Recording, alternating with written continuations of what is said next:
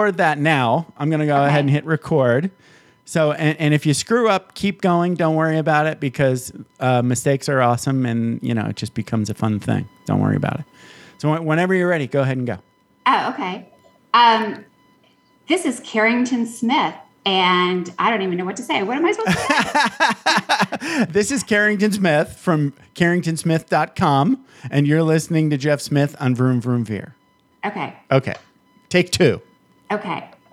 This is Carrington Smith from carrington-smith.com. And I'm here today with Jeffrey Smith on Vroom Vroom Veer. Listen up, everybody.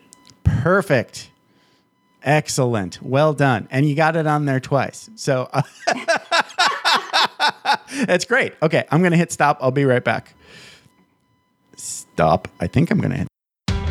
Are you ready to thoughtfully steer away from your revved up, frenzied, and far too often scripted life? Then welcome to Vroom Vroom Veer with Jeff Smith, where he guides you down the road differently traveled by sharing unique experiences with guests who have managed to shift away from a life stuck on cruise control and veered their way into a more authentic and fulfilling one in all sorts of interesting and kind of remarkable ways. Get ready to Vroom Vroom Veer with your differently traveled road chauffeur, Jeff Smith. Anish Majumdar. Hey, I think I got it right. Thank you so much for being on Vroom Vroom Veer and welcome to the show. How's it going, man? What's going, man? How are you, Jeff? Happy Veterans Day. Thank you. Thank you. Free food for all veterans and thank all those veterans for their service. It was awesome. I'm mostly drinking beer and eating wings on beaches. That was my life in the military. Ooh, wow. Really rough duty. Yes. Really rough duty. Yes, the wings. I mean, I'm up here with my family in Rochester, New York, so we're close to Buffalo, and they have that weird association with the buffalo wings. Are it doesn't matter where you walk into, you don't have to be known for it. It could be the biggest dive. They have to have wings. Yep, and everyone has high standards. You know what I mean? The biggest drunk there suddenly becomes like Daniel Boulud in terms of like the quality of these wings. Yes, on what comes out of the kitchen at like 2 in the morning. Totally because we're in the zone. So a lot of wing aficionados here. That's great. I had that experience just this last business trip I just told you about. So my buddy actually lives in the Buffalo area. And he's just what you said, he's very opinionated about how wings ought to be. He's like, these wings are good, but it's not crispy, right? It's like they did not get the crispy. And I'm like, okay, sauce was good. Yes. Wings, limp, weak. Like, okay. And he's so right. I think the first time I had buffalo wings was in Florida, of all places, but they were crispy. Right? Deep fried and crispy, and then sort of just like smothered in sauce and butter, and then flipped around in a metal bowl, and that's your wings. I think that guy knew what he was doing. It's really true. I do think in some ways you're cursed. Like New York City, like they have that with the slice. Montreal, which is where I was born and raised, the bagels. There's a huge battle with bagels. There's two specific bagel places where you have to you have an allegiance with them. I think it's sure. It's interesting. Food and identity I think go kind of hand in hand a lot. Yes. That stuff. Yeah. I've learned that when it comes to pizza, right? Or, whatever your favorite food is when you grew up. If you bring somebody that didn't grow up there and say, this is the best pizza ever, you should have some, they won't like it. Because they like their hometown pizza, right? Yep. You're right. You're walking into a little somebody bit else's hometown. It's more about nostalgia than actual, maybe it's objectively okay to anybody else, but to you, it's like your childhood pizza, right? So that's right. Yep. It comes backloaded with your history, your exactly. journey. So you could even be eating, I've got friends who, God love them, they'll have Spam, and I'm like, okay, I know that what you're eating there, the taste buds are not, it's not just the horrendous awfulness that you're eating. It's memory. It's memory. Like Exactly. love. Yes, it's family. Yeah. It's the time you spent with your brother. Right. Totally. Like, that's what you're eating. Because I'm not tasting any of that. Right. Yeah. No. I'm getting It's none just of it. gross. It's just gross. It's totally gross. Yeah. I get it. Yes. The spam musubi of Hawaii, right? Exactly. Okay, so we're getting way deep in the Matrix, so let's talk about the Matrix. So later on, not now, but later on, before we quit, we're going to talk about a story, and it's related to the Oracle and the Matrix. And I can't wait. I've not heard the story, but I'm looking forward to it. So let's go back in time and talk about where you grew up. Where did you grow up? I grew up in Montreal, Canada. My parents... Nice. They had moved there from India in the late 70s. Okay. And I was an only child for 7-8 years. My younger brother, who would say that I maybe never lost a little bit of that older, brother blitheness in terms of walking through life. But, it's interesting. We were kind of, I guess, a well-to-do family for a while. And then, my mom... the passing of her father, my grandfather, kind of triggered a schizophrenia in her, which wow, and for the better part of like 2 decades, essentially, looking back on it, the craziest thing wasn't that, because there's many families out there who have loved ones dealing with that. Yeah, we did not tell anyone. We did not. Our way of dealing with it was. No one ever came to the house. I had no friends who were close enough to go in. I would never want them to. It was not even verbalized. It just huge portions of my life, my father's life, my younger brother's life were shut down. And meanwhile, what's going on is she's kind of going through the institutions. She's coming in and out, and we're learning that basically, there's no real solution here. So that's all. So all of this was going on, and for me, the thing that broke me out of it. Not career coaching. It was acting. Oh wow! The stage and Shakespeare, and later, film and TV in my 20s. Holy cow! Yeah, that was for me, for a shy kid and an introverted kid. That was the moments where I realized, like, hey, all of this pent up anger and dissatisfaction and growing truly.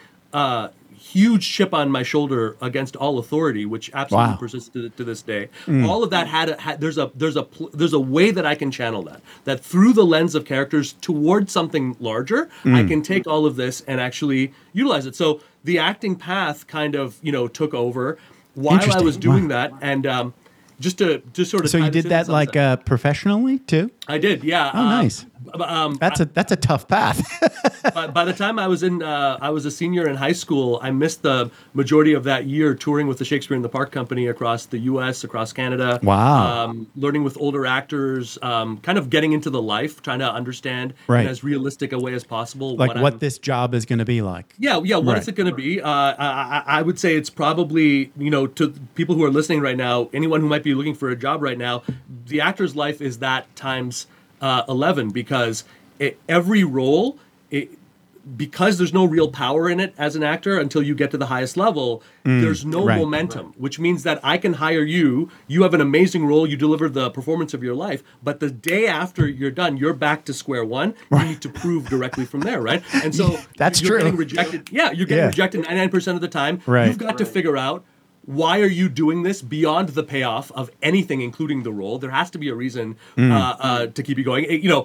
So this kind of drive, for me, it was, I'm going to build out this life. I'm going to get the heck away from my family and the dark disaster of dysfunction, which is what it was and is, Gotcha. as quickly as possible. And it as I was doing this, broke as a joke, making the rounds in Toronto, but learning and building this up.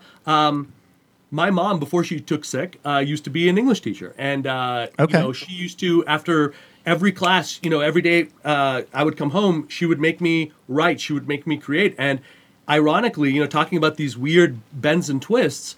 As an actor who's like, come on, man, I was already starting to get very dissatisfied, because it's like, look, how long am I going to wait for some white guy who looks like you to write me the role of a lifetime? It's never going to happen, right? Right. Yes. Right. So I was like, that's not going to happen, right? No. So why don't we start writing, right? So I learned literally from the ground up how to freelance, how to write feature articles. I've won Independent Press Association awards for investigative journalism. Oh, wow. Yeah, and it all started because I needed a sideline, but also, this ability to communicate through words was outpacing what I could, where I was in other aspects of my life. So it started this sideline. So writing starts up, freelancing starts up. Eventually, this whole, cabal of silence kind of broke out for me in the form of a novel called The Isolation Door. Writing that. Okay. And that was kind of related to the family thing? It was entirely about Right. Look, if you're growing up in the shadow of that, you have a choice to make whether you realize it or not. How much of your life are you going to spend as a caretaker to this person, and how much are you going to spend building Jeff Smith's life? Because I can tell you, you cannot have both of them. That is not possible. Right. It is not possible to keep someone half alive going and keep your life going, because you need every ounce of your inspiration right now to figure out what that is. You don't have the ability to do that. But guess what? Every step you take away from that, if you love the people that you love, is going to tear your heart out. And it's going to ask something of you, right? And so building that, right? I'm doing this. The book, The Isolation Door, that got me out of Canada. It brought me into New York City. This is around 2005 or so. Okay. I'm an illegal alien at that point. I don't have a work visa. Wow. Okay. I'm trying to get an agent. I'm trying to get a book published. That's what I'm trying to do. I met my wife, who would become my wife at that point. Start working under the table, start writing under the table. The book gets published in 2014. And in this journey here, as a sideline, I start working with job seekers, using my writing talent to say, look, let's rebrand you. Let's change the way you're coming across. Obviously, this is not working, right? Right. And as I'm doing this, and I'm, again, this was all just a sideline. There was no thought in my mind that where things were going to go, that this is what the path was, And I think that this is very true. In the thousands of people I've now coached, I can tell you, it's not your job to have the final idea worked out for what your life is planned to be. Your job is to have a compass and to run, not to outthink it, to run, not to stay on the sidelines, not to watch TV, to run. And what I realized, I was talking with a 52-year-old named Arthur one day, he ostensibly to help him build a resume. And this guy tells me he spent over 20 years as, again, doing amazing award-winning work as an architect. Okay, wow. His company had told him, hey, I've got equity, you have nothing to worry about. And like so many others, things change, he gets fired, there's no problems with that. So he's telling me, the truth is, I'm looking for a job, but what I picked up on the phone and what was very clear, especially as this guy starts breaking down, this guy feels like a failure. And and not really changed. Through a fault of his own, really.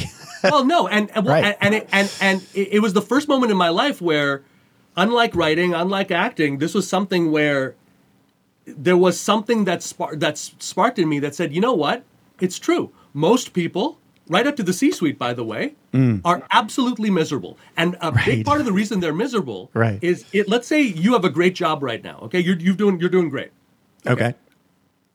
If I take away your job and there's no real easy way for you to get something as good or better, and there's no way for you to do it, which is the state that most people are in, right? So, answering job ads, you have zero idea what anything is going to pan out, what is going to be for what. You have no control. Right. Okay, if you can't do that, then it doesn't matter what your job is, pal.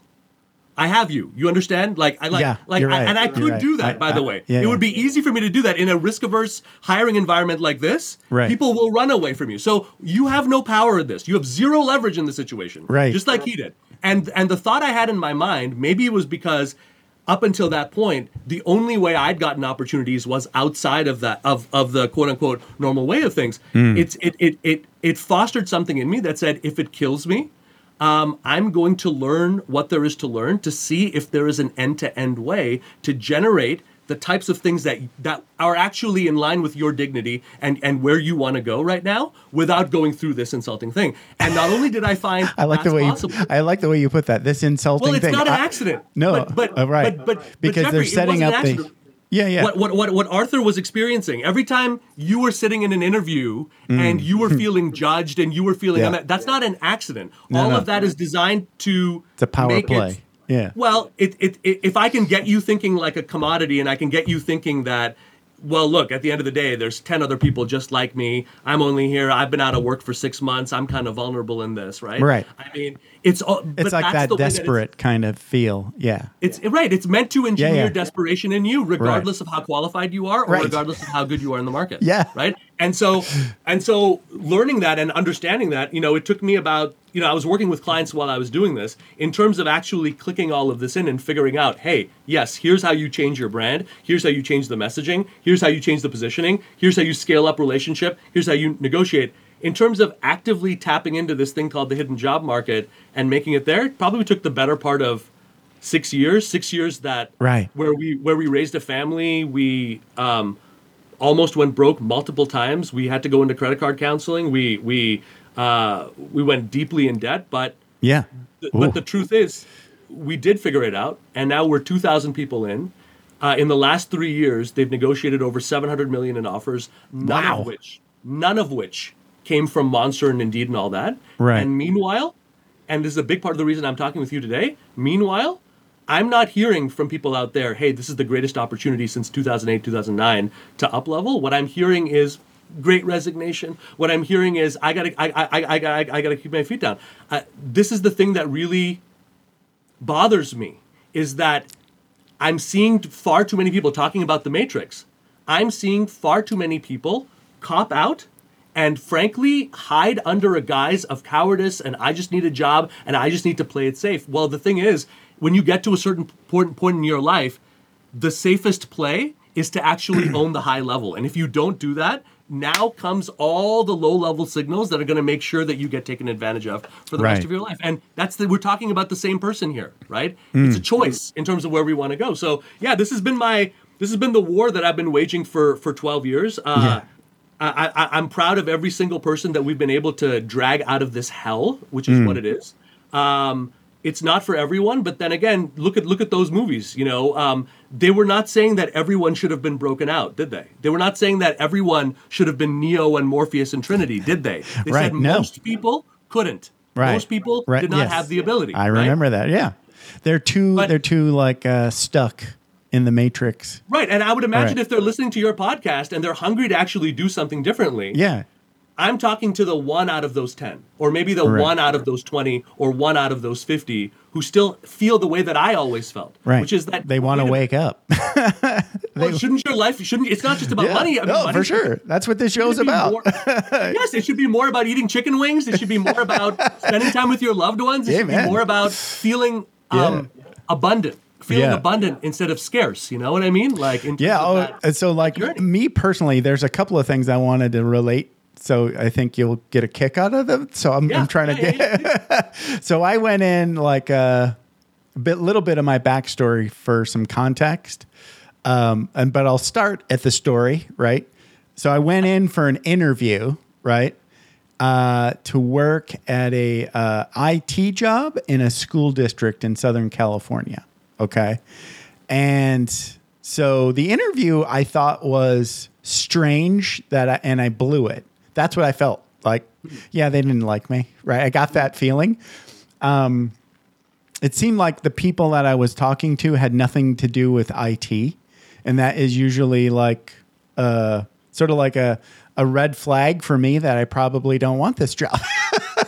So then the next red flag was then they gave me this task that was really dumb, and I failed, and I was actually like really happy that I failed, because in my mind, as I was failing this really dumb task, I was like, any computer person that asked me to do this as a condition of employment, I don't want to work for.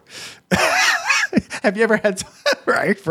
So no, I mean, absolutely. But now I'm going to give you context about why, right? Because most people don't have that sort of like Like I was at that point in my life using these interviews as I'm interviewing them. Is this a place that I legitimately want to work? And the answer was no twice, right? So that was good, right? It was a good thing to fail that interview. But it's not to interject, but please. What you're saying is very it's very many people have experienced it, but I want to call attention to something here, which I think is very very please. clear. So you're right that a big part, especially as you're getting ahead in your career, consists of not only knowing how to identify things that are really relevant for you, things that you want to solve, and pursuing it, but also cutting away and knowing what to disqualify. What you don't want, right? Yeah. However, here's the thing, right? Part of it is this, but the other thing is, I want you to imagine, when I was in grade 5, the first school dance I ever went to, the teachers brought us out, all the boys on one side, all the girls on the other, and all the teachers in the middle. They're trying to get us to interact. Right. We both want the same thing. Right. But nobody really knew. There was no intermediary. Now, right. Okay. As a high performer, as someone who can generate your own opportunities, okay, you can serve as an intermediary in one of these situations. Let me give you an example. Let's take this super non-ideal situation you're talking about. Okay, maybe you're right. Maybe the company is wrong. Maybe the way that they're going about hiring you is completely wrong. And maybe the way that they went through this assessment, this one-sided thing, maybe these are all proof of it. Maybe. Right. But maybe not. Maybe, let's just do devil's advocate here. Maybe this is a company that wants to grow, and here's the thing, okay? Right. IT, what you actually are responsible for is not technology, not at the high level. Right. If I'm talking about an IT manager, you can have a 3 to 4 page resume listing your tech skills because you execute. If we're talking about a CTO, you're a strategic partner to the business and you can get away with a 1-page resume that has zilch in terms of tech. Why? Right. Because I know you have tech. I'm not interested in talking to you on tech. And also for you, it's not your job to only be talking with IT people. Right. It's your job to be able to understand, okay, in that interview, it's not my job to come up with the best answers. I have one goal. Through my questions, I need to direct this to find out what is really going on. What is actually driving this hire? If I assume that every job posting is a complete lie, then I have to know what the real pain is, because otherwise there's no leverage for me to actually move this to an offer. So if I take more of a challenging approach when I get these questions, if I take more of an approach of, hey, what's the relevancy here? Let's talk about, I don't want to just talk about what happened 3 years ago. Let's bring this into what you guys have been experiencing. That can be a very powerful way to start sending different value signals here. And I see this in IT and tech all the time because a lot of people, they got to their place through, with all due respect, excessive compliance. They spent way many tasks, but you're not going to get to that high stage being like that. We don't want a yes man running our tech thing, okay? We need someone who has the balls to say no to us, for example, when we need to. And that needs to be demonstrated in the interview. Here's another thing. What is your criteria of what you're looking for? So if I'm saying like, look, they're making me run through these tests and these assessments, fine. That doesn't make any sense, fine. If I can A, move the conversation into the strategic pain, that's something that'll help. And B, if I don't want to take these tests, that's fine. But what's the alternative? The alternative would be to look at this and say, okay, if I don't want to take these assessments, then as the expert, as the person who has 6, 7 offers in front of him, who is solving this type of pain, full-time, part-time, in however I want to structure it, right? How do I want to spend this time? Maybe we want to spend this time actually assessing the situation. So based on what's here, let's dive in. We're solving IT. Tell me about what the current state of IT affairs looks like right now. Tell me about what the next goals are in the next 3 months. Let me start by seeing if I can help you based on what we identify right here. And let's just forget about me trying to prove whether or not I'm a good fit for this role. I don't know if that's even possible right now. Right. I encourage everyone to think about building relationships while taking that thing off the table. If they ask you, look, I'm always looking to maximize the impact of what I do. But I don't know if we're in a situation to do that. Yeah. What I would like to do, though, is I'd like to get to a place of honesty where I can show you the kinds of conversations, including with competitors, that I've been having. If, with your permission, we can talk a little bit about what you've been doing with your people, your team, and I just want to see if I can apply a little bit of the approach that I have towards this to see if it helps. That's all I'm asking, and that changed my whole life because when I started looking at what I was putting out there in that way to say, okay, I don't want to just come across as a job seeker because that gets people's defenses up. So right, and they're trying to put you into that low power mode, right? Yeah, they're trying to put you into. So again, using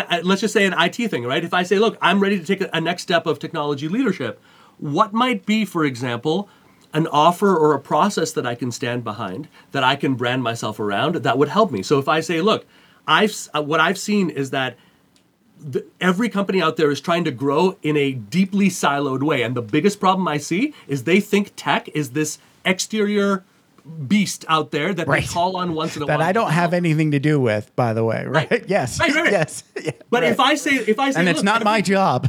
No, exactly. But if I say, look, every company I've worked with, right? Yeah. Every company that actually is a success, they don't look at it that way. These are the markers of a company that works. These are the markers of what I'm looking for. If I brand myself that way, I can engage on LinkedIn around that. I can build relationships right up to the C-suite level based around that process. Yeah. And I can take time with you to say, hey, look, let's take 20, 30 minutes to see if there's a help. It's don't think about trading your skills. Don't think about associating with some other secondhand company.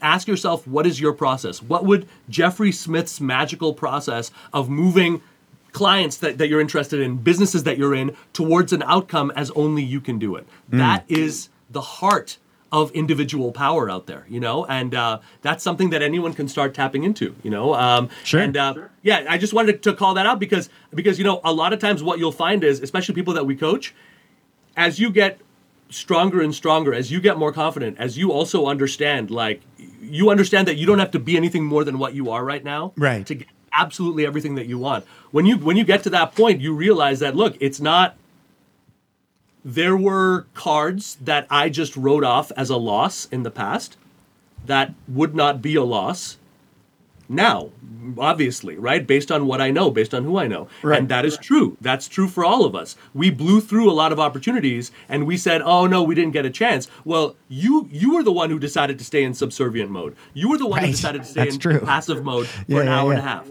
You were the one who slid your resume across. Did anyone tell you to do that? Right, that's true. To sit around and wait? You think that's what we want in someone who's going to head up, let's say, our lean operations, to someone to just sit there staring at me to take the lead? That's not a leader. You can call yourself a leader 50 times. You have to behave like a leader, and you have to switch the actions that you're taking here, right? Totally. In terms of what's going on. Right. Had you brought those in, I'm not saying that would have been a different outcome. Maybe you would have come to the same conclusion. But you certainly would have had more real life data and information to decide on that, aside from just gut and what you experienced passively. That's all I'm saying. No, you're saying a lot, and I like it all. I think the most interesting situation that what you're doing is the context of coming at a job is completely optional, right? Yes. So once you're already in there's a job posting. Oh, here's my resume. Oh, I'm following these steps. It's kind of almost too late at that point, in a lot of scenarios. It's almost like you've got to begin with a new set of, just a whole new approach and context where you're not doing that necessarily, but you're sort of trying to bypass that a little bit, or maybe make it more of a lot of people that I worked with while I was active duty military, right? They would transition from active duty immediately and have on the day that they're eligible, that first day, maybe the next day, they're now in a new civilian role, right? And that was all done before, right? Right? Wow.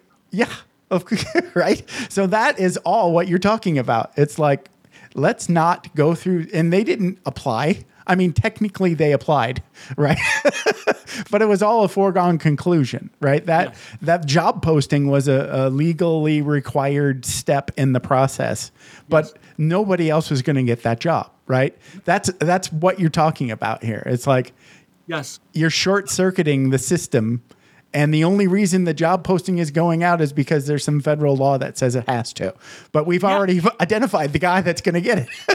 or it's or as is oftentimes the case, it's they've been trying to solve it, so it's a pain that's been there for a while. Maybe they've even tried to hire, it hasn't worked, and so So you're just dealing with less of an ideal situation. You can still, everything we're talking about here, all the same principles would apply, right? Even if we've worked with people who they've walked into a very one-sided interview, right? And they've had maybe a 5 or 6 minute opening in terms of redirecting the conversation, right? But if you understand what to do in that, if you understand what your goal is, which is to identify those 2 or 3 elements of pain and not let them off the hook for that, especially at the beginning, then you can demonstrate the value by how closely you hold their feet to the fire, And the same thing is true, with what you're saying here. I know it's hard to make decisions as though you had already attained what we're talking about, right?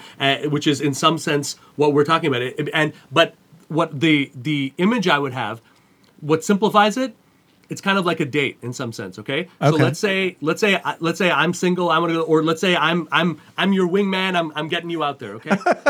I love it. What most people, what we learn through that process, and ideally what we learn is that what you don't want to do is you don't want to, even though this might be the first thing on your mind, you don't want to sit down and be like, boy, I'd love to sleep with you. You know what I mean? I would really, really enjoy doing that. But that's what we do. Right. But that's what we do when we don't put any effort into anything, like in terms of how we're coming across, what we're doing, what we're after, why we want it. When we just do it, what is someone supposed to think? Other than the fact that, look, you don't care one jot about me, my company, anything. The only here, you want a buck, you're desperate, and you need a job, right? Right. So the way to actually win that if you were single, right, is to actually look, can I make this, can I set the situation up and encourage it in a way so that you just love getting to know these people, that sharing your light with people, getting to know these amazing men, women, whatever, getting to know them, having these wonderful dinners, these experiences, that you're having such a wonderful time enriching your life and adding this color to your life, that if one of them becomes a relationship, man, fantastic, dude. Right. You know what I mean? If not, but I met some really cool people and I enjoyed them. Yes, absolutely. Yeah. And I got to know these like my people. personal development for drunk people in the airport. Exactly. I never thought earlier in my career, like I was like, look, when I was job seeking, a lot of times this happens to all of us. You'll get to know people. You're pursuing something. You get to know people, really valuable people, right?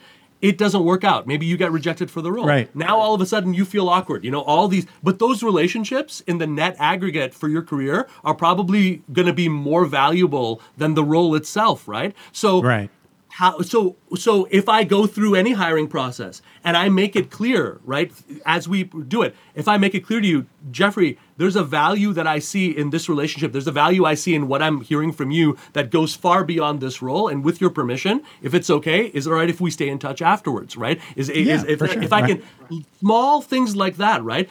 It's not only designed to keep more of the hard work that you've done, right?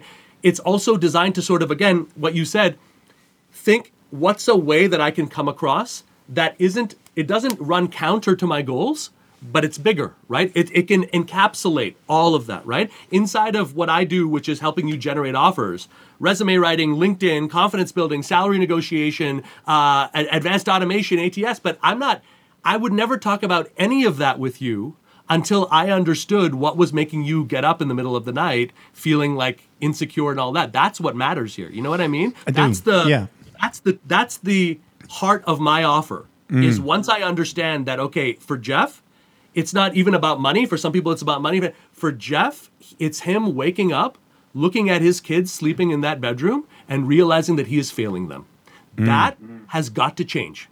And it doesn't matter at that moment, right? What your opinion is on how much time we spend on automation versus LinkedIn versus thing. Once I understand that, we have a true basis on which to build on. And until I know that, there's nothing. Everything we're talking about is this. Until I know that, I have no ground on this. I have no real thing here, and we can all get there because whether they're hiring or not, everyone is dealing with pain. Everyone is dealing. I was going to bring that up too, because my wife has got a job and her company is I guess is still, but really struggled hiring another receptionist. Okay.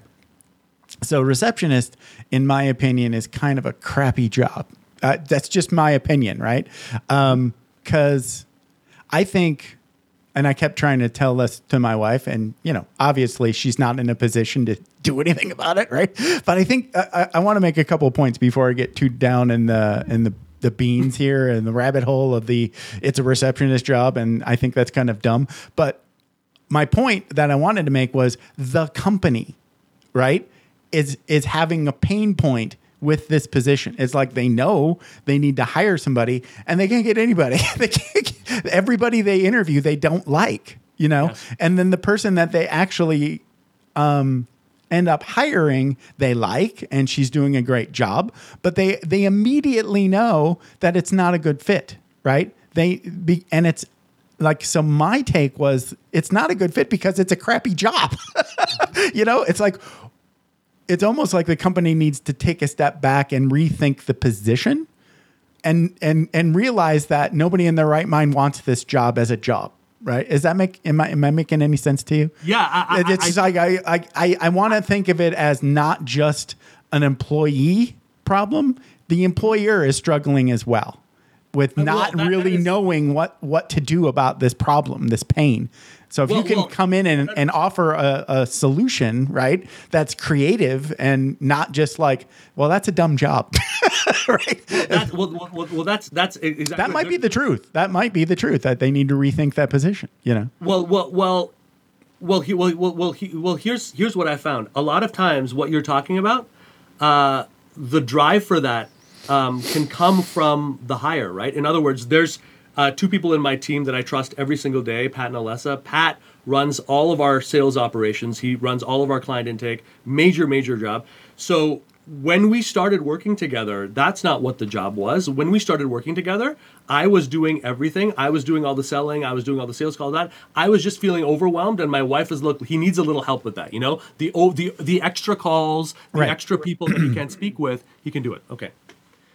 The reason we're working together now, the reason we've all become multimillionaires together and doing all of this stuff is because I had problems and I saw it that way. He had the ability to look at those problems, and in us exploring, and I would say for all of us, the best way to find out whether you're going to be happy in a role, start doing the job. You get the job. Get it if you can, and if they're resistant to it, work with that, and see why, and figure. But when it comes to this, right? Sorry, sorry. I just blanked for a second here. Just okay. Refresh my mind. What was I just? You were talking about the guy. You were talking about the guy that you hired, right? Yeah. So he comes in and. Instead of it being like, okay, here are the journeys, and he wasn't taking away from that. He's like, look, I get that, but he won the role by saying, look, you told me, Anish, at the beginning, this is the vision that you had for the company that you wanted to build. That ultimately, when you started this thing with you and a Toshiba laptop, this is what you wanted to see. Can't get a Toshiba laptop anymore. Sorry. Right, can't get a Toshiba laptop. Sorry. He's like, this is what I want to do. I want to do this, but I don't, and I didn't agree with him, by the way, on a lot of his points. Okay? I wasn't on board with him with a lot of the logistical points in terms of what he was doing, but the vision that he had of where we can take this, of how we can serve these people in a way that was different than just a coach who's trying his best to manage that, but to actually have someone there who actually cares, who actually knows what you're experiencing at this moment in your life, who you can speak to without feeling like, oh, this is the coach, I gotta alienate. You can actually be real with him. He saw that there. And what I realized afterwards was I could interview 50, 100 people for a sales job, right? But he helped align these problems with the ultimate, with the goal, with where we were going, right? Nice. And that's priceless. Right. That's sure. Priceless. And that's being able to, and we can do that for any situation that we see, right? To think beyond, a lot of times when I coach people, I'll say, look, when you're thinking about your offer and what you stand for, think about not just like right now, imagine if you were one of the 5 or 6 people who are running a company. Like if we were one of them, it really wouldn't matter if you got there based on finance or operations or whatever. I can tell you from firsthand experience, if we have a goal in terms of we got to grow it, whatever, we're all moving forward with everything that we have, right? So if you were doing that, if you were one of those 5 or 6, Try to describe, write it out. How does a company change 6 months from now, a year, 2 years, 5 years? What kind of a company happens when you get to hire who you want, fire who you want, strategize, implement, do it fully your way? What's the opposite also? What happens when a company doesn't just have, let's say, the lack of your sales capability, but they lack that vision of that. So it all becomes putting out fires. It all becomes chasing it. Yep. If I can work with that, if I can see that and I can stand for that, I can start using that in the people that in the relationships that I'm building, and I can start applying that context to the information that's being discovered. That's an offer for you. That is a clear road to an offer for most people, is being able to look at it and say, look, we're going to solve these problems. I'm willing to invest. That's what it is. A full-time role just means that you're taking yourself out of the market for 1 year. That's for a minimum, right? That's all it is. So I'm willing to do that. But here's what I need from you guys. And I'm not just talking about salary. I need your commitment for X. I need resource buy-in for this. Because I know, better than you guys, I know what's going to make a company work at this and what's going to make a company not work. So it's about identifying the truth as quickly as possible. But from that moment onwards, not just using that as leverage, but to have the courage to use all of your experience, use what you know, including your intuition, to really show them and to stand for the fact of, hey, working with us together, it's representative of that ultimate transformation. And making a choice to hire me or making a choice to hire you, it's not just solving a problem, it's making a stand for the kind of company that I want to build, right? Align with that, and you are golden, man. You're Aikido. You're not resisting. You're saying, hey, let's go. You're flowing like water. Yes. Yeah. And so the receptionist thing, you're right that for a lot of times I would say that's true. I think it's a lot of times it can be a thankless role. It can be a marginalized role. I think the key there though would be the person who's interviewing for that. If you are someone where through that process you're like, man, I trust who this person is. If I can say, look, I'm going to use this receptionist opportunity because this person I'm working for here, I'm going to be able to learn more in terms of my life. I learned how to invest. I learned how to do so many things from building it. Maybe that's my payoff. And so because of that payoff, I want to contribute in a higher way and I want to have a pathway. For some people, you'll be able to tell that if you move the dialogue with the business head to a place of challenge before the offer. And if they're not willing to do that, then you're right. Then it'll probably be but this is ultimately, it's a question of two personalities, and it's a question of, again, knowing, liking, and trusting, And I do think that at the end of the day, we don't trust ourselves enough to challenge, and challenge is not alienating. When I say, wait a minute, that's BS. Hold on a second. That doesn't make any sense. Okay? So like if this were my company, right? And like I always imagine that, right? Now I have never had a company, so take this everything else I say with a grain of salt, right? I've never had a company, but if I did, right, and I needed to fill this position, right, I go back to my military sort of experience, right, and I say that receptionist is not a job, it's not a position, it's a duty. Yes. Does that make sense to you? Do you know what I mean? Right? So you have a pool of people. We'll call them the admin pool. I don't know what they call them these days, but that's what we used to call them, right? Mm-hmm. And everybody at the end of their duty position, right, lists out their duties with receptionist duties, right? So one person doesn't have that job. It's not a job. It's a shared duty amongst a pool of people. I think that would work better. I think you could hire a quality pool of people that occasionally have to sit up at the front desk and answer the phone and get the FedEx, right? Then it's not on your resume as a receptionist because nobody wants that. I don't think. I mean, maybe they do. I don't know. Maybe the Oracle and the Matrix wants to be a receptionist. I don't think so. The Oracle and the Matrix. Should we talk about the Oracle and the Matrix? Yes, please. Let's talk about the Oracle and the Matrix. Well, I love her. She's one of the most favorite people I've ever had a chance to know, let alone work with. Gail.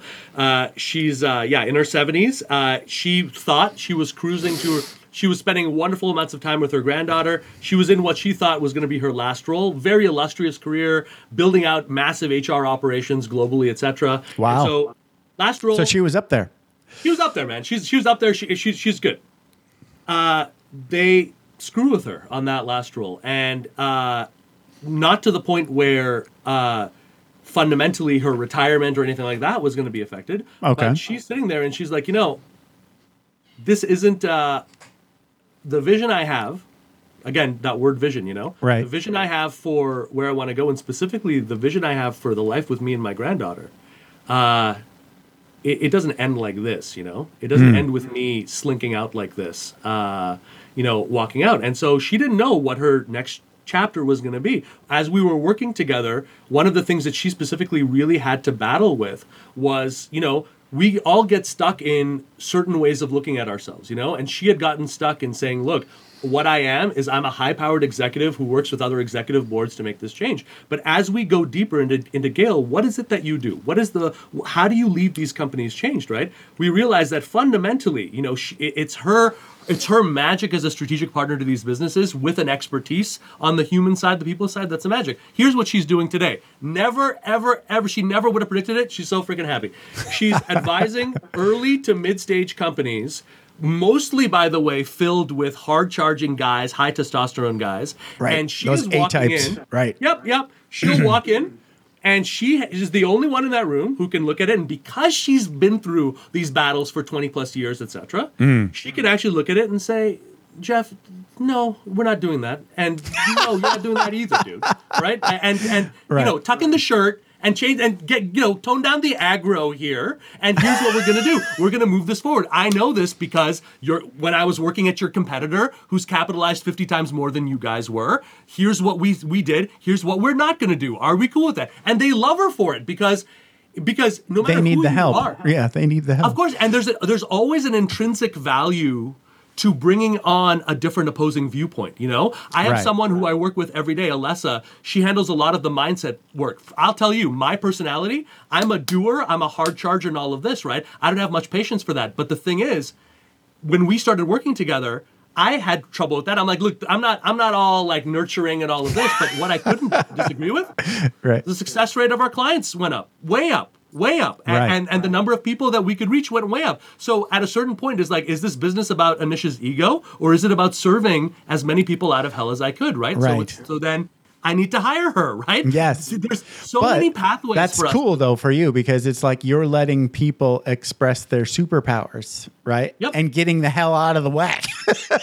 I think it goes to what you were saying though, which is that ultimately, job searching, jobs, these are imperfect solutions to a very fluid situation, right? Right. Because when we're running a business or we're trying to do anything, let's say me and you, we're partnering on running a business. The truth is, whatever we've experienced in the past, me and you, we have to walk through the unknown together. And what that requires ultimately Right. is trust in the fundamental values that drive us. That trust to say, look, even if I say, dude, I'm completely opposed with you there, but I respect who you are. I'm going to show up tomorrow. I'm going to be there for your family no matter what. Right. You're a jerk, and I'm pissed off right now. But don't you worry about it. Why? Because I know who you are. I know what you're standing for here. I Right. know just by your podcast, some of the core values that have allowed you to create something amazing from nothing.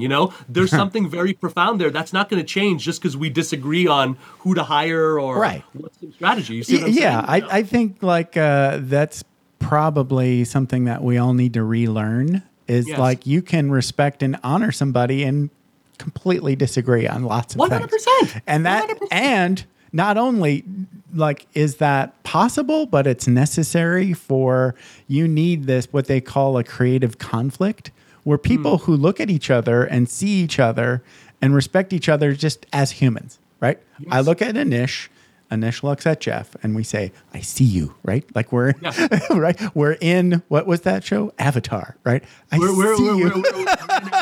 It's see you, it sounds right? like you're describing my relationship with my wife as well. We're so Right. And now let's fight, right? Now we're going to let's fight. fight Yeah. creatively. We're going to fight creatively and keep that respect. Yes. So Yes. No. You are absolutely right. Sometimes the best experiences we have professionally and otherwise Right. are not in a zone filled with all members of the tribe. Sometimes when you're feeling the right amount of resistance, or when you're like the one critical voice in that room that needs to be there, you'll end up growing and self-stacking on your belief far more than being around 5 or 10 other people who are like, you're great and I think the same way, you do too, so do I. Would not to say that there's not a time and a place for that. There always is, Right. I'm just saying, especially, Jeff, look, to see someone like you who you do have that ability to conceive and build something from nothing, and to see it actually nourish and blossom, that capability, that alone is one of the rarest qualities you can have. And I've worked with thousands of people across every industry, but I can tell you, you can't learn that. You can't train that. Right. You know what I'm saying? I think it's you do learn it. It's a learned skill, but you can't train it. You can't educate it. Right. Yeah, well put. Right. Well put. Yes. You just have to sort of like, it sort of like just fizzles around in your subconscious, right? And then you discover it inside yourself, I think. Yes, that's a beautiful way to put it. Yeah, you're intuiting what it is. Totally. Right. Yes. Yeah, so before we wrap up, and we're getting ready to wrap up because we've gone a little long, but I got a vibe that you were okay with that, so I hope you are. Oh yes. Okay. I hope you are as well. Sir, totally. are the important person. Not at all.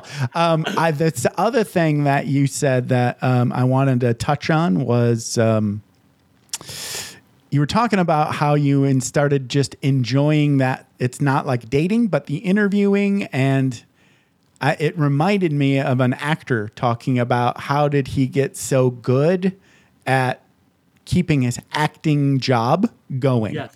I want to say it was Robert Patrick. Mm-hmm. Robert Patrick, the guy that was the liquid metal Terminator 2. That dude has been an actor and around forever. Absolutely. And has kind of like done the roller coaster of fame. And that's exactly what he said. Yeah, like that's exactly what he said. He just decided to enjoy auditioning. Right? He just was like, this is sort of the thing that trips everybody up. I'm going to get amazing at this and enjoy the outcome, whether or not I get the job. Because ultimately, getting the job is not as important, because maybe I'm just not the right fit. I have to check too many boxes. It's not probably going to work most of the time. Right? But if I go in there and give my best audition and it doesn't work out, all of these people that are in this room are going to be looking for things and remember that I'm not a shithead. Right? And I'm 100%. Yes. They're going to go, okay, that guy wasn't good for this role, but the next time I see something that he could fit in, I'm calling him because I already know he's awesome. Right? So that it's finding a road where everybody else is approaching it from a place of scarcity. It's finding a way abundant in it. You know what I mean? Yeah, totally. It's finding a way to be generous, with your spirit, with I mean, how long does it take to audition? Like an hour, right? I mean, how long does it take less, really? I mean, it'll probably take you 3 hours of bullshit around the 15 minutes that you're talking to the people, right? Right. Absolutely. Absolutely. Yeah. And I would say for the professional side of things, the mantra in some ways to keep in mind is just start helping people, right? Everyone else out there, they're looking for permission to talk to the right person to get an offer so they can start helping. For you, start helping and be a fan. Instead of like saying, oh my God, I'm intimidated by this person. I learned this as a journalist, right? It wasn't intentional. I discovered it, but I still use it to this day. Wow. Instead of trying to be, impressive or touted up. Right. If you're a fan of someone, that doesn't work anyway. Tell them you're a fan. Tell them, oh my God, I can't believe you did this. What was the thinking behind this? What was going on there? Oh, by the way, you're awesome. And I want to gloat on you a little bit. Everybody, that's a really good way to start. Well, we call it holding up the mirror because, no matter how much of a leader you are, the truth is 99% of what you're doing is in the dark, and only a very small percentage of that is actually in your zone of competence, which means if I take time just as a leader myself, and as two leaders, I take some time to just hold up a mirror. Let's just have a little debrief of what you've been up to. Let's see about what's been going on. Let's see about if there's an alternate way to do that. There's intrinsic value in doing that because we don't have that. We do not have that feedback loop. right? And it is essential to moving forward, right? And so understand, if you put yourself in that zone, you're going to get the offers as a byproduct of giving these people what they already need. And that is the key to getting everybody long term. That's the key. That's what you want. Because you're right. If I'm, regardless of whether this goes to a role, whatever,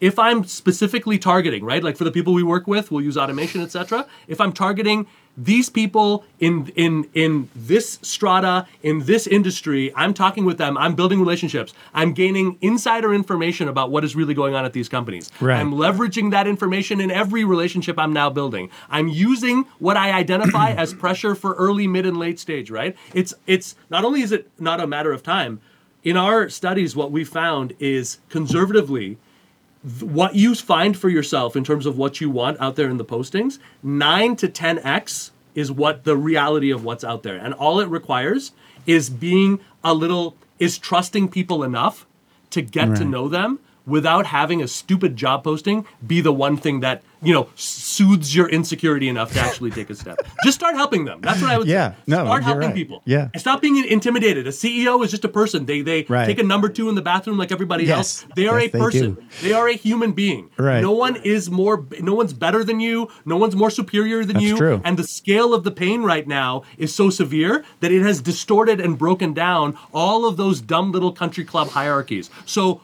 what are we doing, man? Like, let's go, man. You know what I mean? Now is the time. Like, I truly believe that this is the time. Like, someone like you, your hunger, your light, the career coach in me, I'm like, dude, let's go, man. Let's go. It's time to get rich. Time to get rich. I smell money and success here. You know what I mean? You've already done the hard work. We're just talking about leveraging. That's all. I get it. Get the bat signal out there. It's fun because I know you probably so maybe we should stay in touch. So, but I'd love to. I'm in like a weird space where I'm getting ready to quit my job. So I want to be like one of these retired people. Yes. But so we've been doing this financial independence retire early thing, right? I don't know if you've ever heard of that. So once you hit this particular number, right, you don't really need to work anymore. That's the idea, right? I'm assuming that I'm probably going to get bored at some point. Just because helping people is fun, right? So I am like open, right? Like you said, like there's this world, a universe of opportunities. Yes. So I will be open to consider things, but I have it all has to be right, I don't want to come in and say like, okay, I don't want to do 40 hours a week. I kind of don't want a traditional role. I want it to be gig-like. I'd like it to be mostly remote and kind of like when the fuck I want to work, So it's a very tall order, right? Well, but it might fit somebody somewhere. The truth is, if you, and this is a mark of success in your career, you want to get to at the end of the day, regardless of what the role is or any of this stuff, it needs to ultimately be structured around you. And if it's structured around, if the selling point of the hire is me being able to work with Jeff and only Jeff right now in the window that I have, then I don't care how you want to work. I'm not here to micromanage you. I would only micromanage you if we weren't aligned on that deep level. You see what I'm saying? Gotcha. Like if I didn't really trust it, then I would say, look, let him fix the fires and get him the heck out of here, right? But if I actually know what's there, I actually just want to keep you happy. You know what I mean? Like, I want to write you a check so you can do what you do and you let me know, and then I look like a superstar when all of this starts looking like brilliant, right? That's the way that it sort of should be, and that is the sort of, again, employers would love to do that if they, but a lot of it is just also sending out the signals that allow them to feel comfortable. The first time that's going to work out. That's going to work out. The first time a CEO and I hashed out a role for myself that didn't, every stage in that, my hands were sweating. I was like, I'm going to screw this up. I'm going to say something. And it wasn't even after I had accepted that role, there was a part of me that was like, I can't believe this, because it was the first time in my life, like proof positive that it said, okay, like there really is true this much abundance out there, that we really do live in a place where the number of people who need your help like, you, sir, are the valuable thing here. You are the one. There's only one of you. There's only a finite amount of time. And by the way, what you described, right, professionally, in some sense, I would tell you that this is one of the optimal times to look at what's there, because you don't have the thing breathing down your neck, right? It's like a zero pressure, right? Exactly. But that's sometimes where I've seen the most interesting outcomes come about, is when someone's like, all right, dude, I've you're like Russell Crowe in Gladiator. You've gotten out of the main rings there. Exactly. You know what I'm saying? No, totally. So, I mean, like, my while here. Step one is like when I stop working, right? And my wife has already sort of committed to quit like this summer. And then we can go out and travel and camp and screw around, right? Both looking forward to doing that, right? But still, like, I think we're both like thinking that, gig work, here and there, maybe take a side gig, maybe just work during the winter and the fall. Whatever it turns out, the first thing I'll do is when I'm home and I'm doing nothing, I'll do more podcast recordings. Now I pay to do these, right? This is what I like to call a very cheap hobby, right? It only costs me about $1,000 a year and my time, right? So I have that.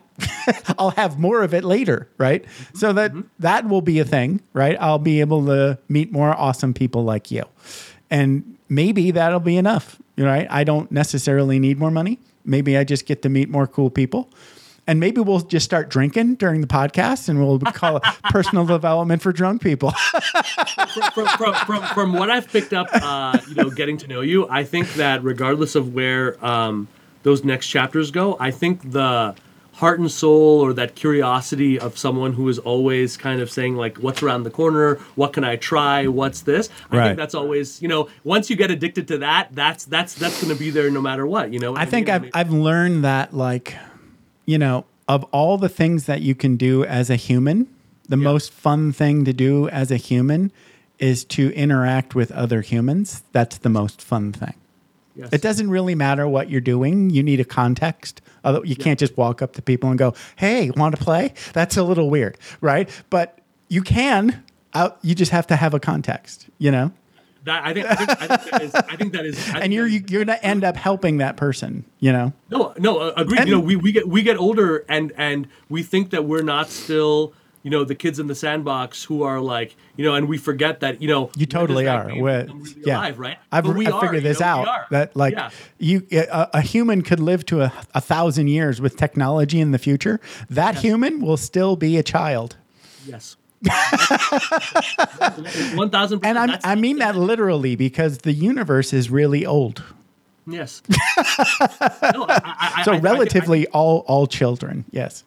We are. I think it's true, and I think maybe some of the most joyous moments I've had, again, like you're saying, in these magical found moments, with loved ones, with friends, it's not an overcoming of that. It's a joyous realization that I still am a child. Yes. You know what I mean? Totally. That you're like, that like, it's still here. You know what I mean? Yeah. Like, I'm this, the wackadoo that you are has always been there, and it's still here, dude. Yeah. And that's a victory. That's something worth celebrating. Yeah. The wackadoo. I love it. Yes. A wackadoo, man. Oh my God. God, yes, man. God. I mean, we're all and that's here in our family. And saying it as a term of endearment, wackadoo. And I appreciate it. Thank you. As a straight up compliment. Oh, totally. Yes. All right. So you are Anish, and you are at Hello Anish. I wanted to say that a couple of times. Hello Anish. HelloAnish.com. So let's all say that together. HelloAnish.com. Anyway, so talk a little bit about how people can get in touch with Anish Majumdar. All right, I think I said it right. Well, theres one specific. There's actually a link that I want to share if you're okay with it. Yeah, of course. It's called Tap the Hidden Job /market/ASAP. And for those who are interested, if you hop over there, my team and I, we just finished a masterclass. It's about an hour long. It's free access to it. If you're interested in it, and if what we're talking about is kind of resonating, this will allow me to actually teach you the full strategy. We've had, by the way, people that we've never worked with, self-starters, like I think we've all been at certain times in our life, take that full training, run with it, and be like, Anish, I hope you're not going to be mad. I use this. I'm ready. Not only am I not mad, High five. use it. Right. Absolutely. And for those people who want to not just use it, but if you want to get in touch with our team, you'll have the ability to do it afterwards. Perfect. So yeah, I think that would be a fantastic thing. And then LinkedIn, for people who are on LinkedIn, put in Anish, put in career. I'm there. And again, the goal is to, as much as possible, share real insights from our clients, from people who are out there actually doing this stuff. And again, just keep being a voice to show you, hey, as you're taking these steps, no matter what you're doing, here's a way to diversify. Here's a way to challenge. Here's a way to get more for that action that you're in. You know, that's what success is all about. You know, it's just taking this and just blowing it up into a way that you feel good with, as opposed to, oh no, I never wanted any of this. Oh God, I'm falling off the cliff. Right? As long as you're avoiding that, you're going to be fine. And you, sir, have guaranteed that will never be the outcome for you. You know, you've broken out of the matrix in your own way, in all of the important ways. That's right. So, yeah, man. This has been a blast. I will link to that link specifically in the show notes, along with your LinkedIn and your website and everything else. So if you go to the website, just search Anish. There's only one of you, the one and only Anish. You got lucky. There's way more Jeff Smiths. All right. So there's only one Jeff Smith that I know who's like this. So you got the good one, man. You got the good Jeff Smith. The easy name. That's everybody else's name. All right. Thanks, Anish. This has been a blast. Have a good one. Thanks for taking the time to ride along with us on another episode of Vroom Vroom Veer. For podcast info and show notes, be sure to head over to vvveer.com. That's VVER.com. Man, that's fun to say. And we'll catch up with you next time here on Vroom Vroom Veer.